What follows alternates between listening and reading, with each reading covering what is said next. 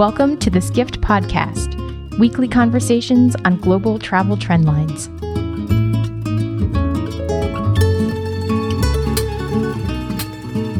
Arnold Donald, the CEO of the world's largest cruise company, kicked off the Skift Global Forum recently.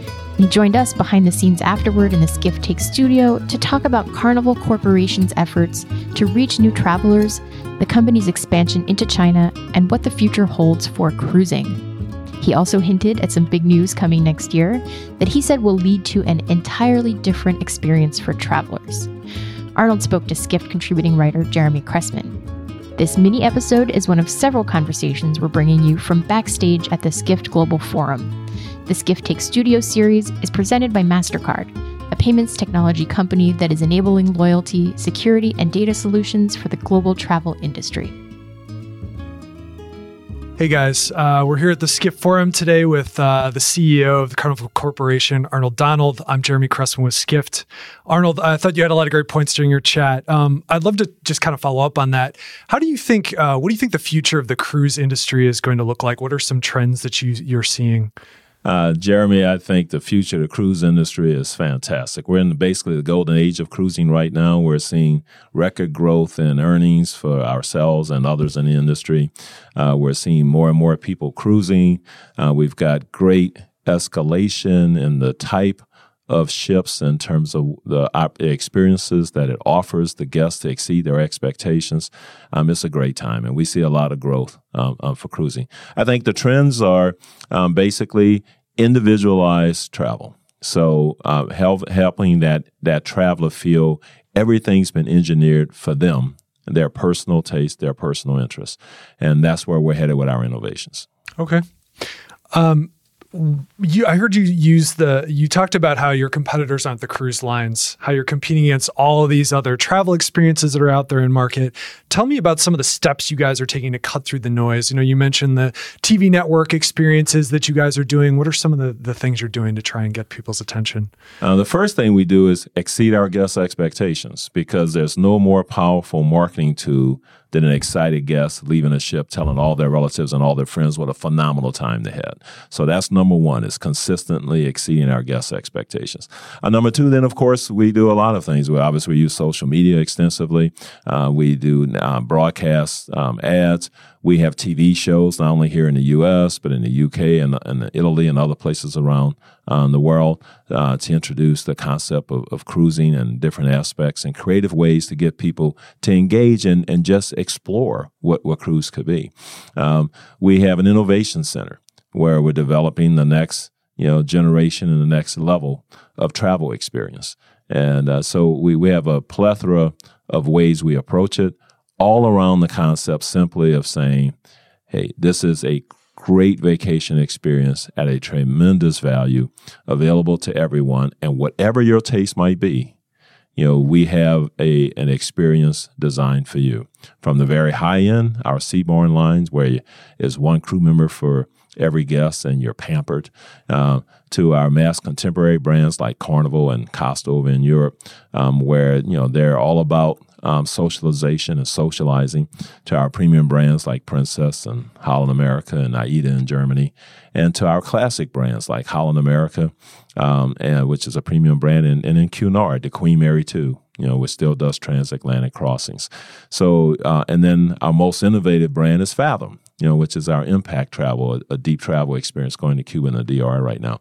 So across all those different experiences, the real message is we have something that works for you for whatever situation and whatever preference you might have. Sure. Arnold, you talked about this idea of individualizing the cruise experience, right? And, guests all have their mobile devices with them now. They want internet access on ships.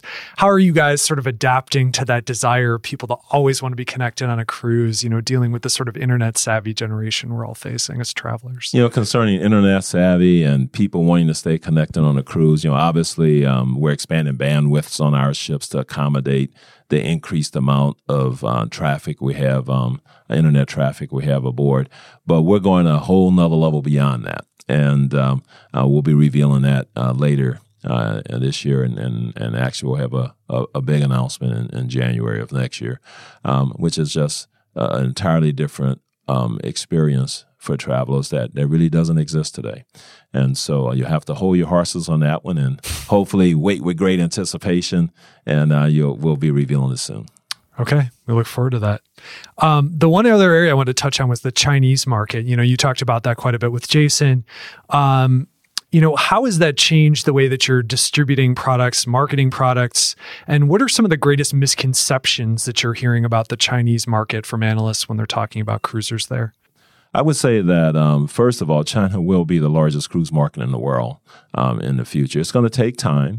And the reason it's going to take time is simply because there's only so many ships in the world and only so many shipyards.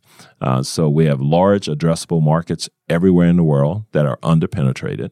So you're not going to see massive movements of ships from those markets to China because those markets need those ships, and we get good returns on those ships in those other markets.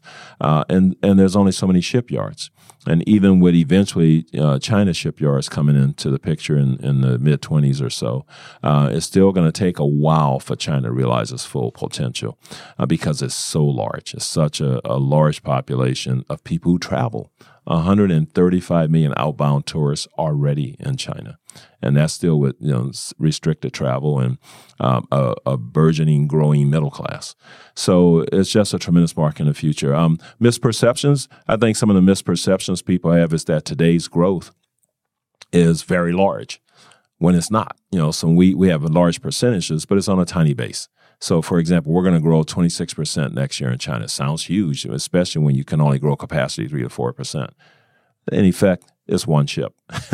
And so we're adding a ship. And so everything is really small on a relative basis. And I think people overreact and talk about, China is falling apart, or, the yields are coming down. China's a unit growth story for us, not a yield story. It's an embryonic market. It's still being developed. It's a profitable market. It's definitely a future growth market, and it's a market we're going to participate in. Let's finish up with a question about millennials. Again, topic you touched on with Jason during our chat today. How are you adjusting the experiences you're offering on the ships to attract millennials? Are you guys doing anything different in terms of the services or products you're offering, or in the way that you're marketing to millennials? The reality for us is we sell a lot of millennials almost by default because they travel with their families and their families are traveling and they go with them. So we sell a lot of millennials.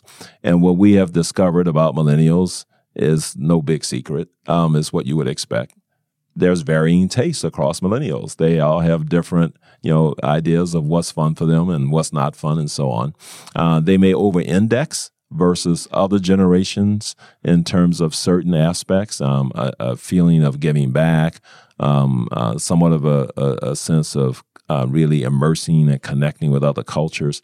They may over-index a bit, but we find the preferences of millennials where they over-index in all generations amongst people. So what we do, as opposed to focusing on the generation, is we focus on the experience on our ships across our 10 brands. And, we engineer those experiences in a way that define that brand. And then we feel millennials, as well as other generations who have those preferences, will line up, with those brands. And the other way is just communication, of course. And millennials are far more active in social media.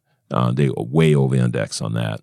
And so how we communicate, what we allow in terms of services for them, in terms of communication once they're on board, they are driving, changes in that arena because the social, communication aspect for millennials is much more vibrant and much more active than in some other generations.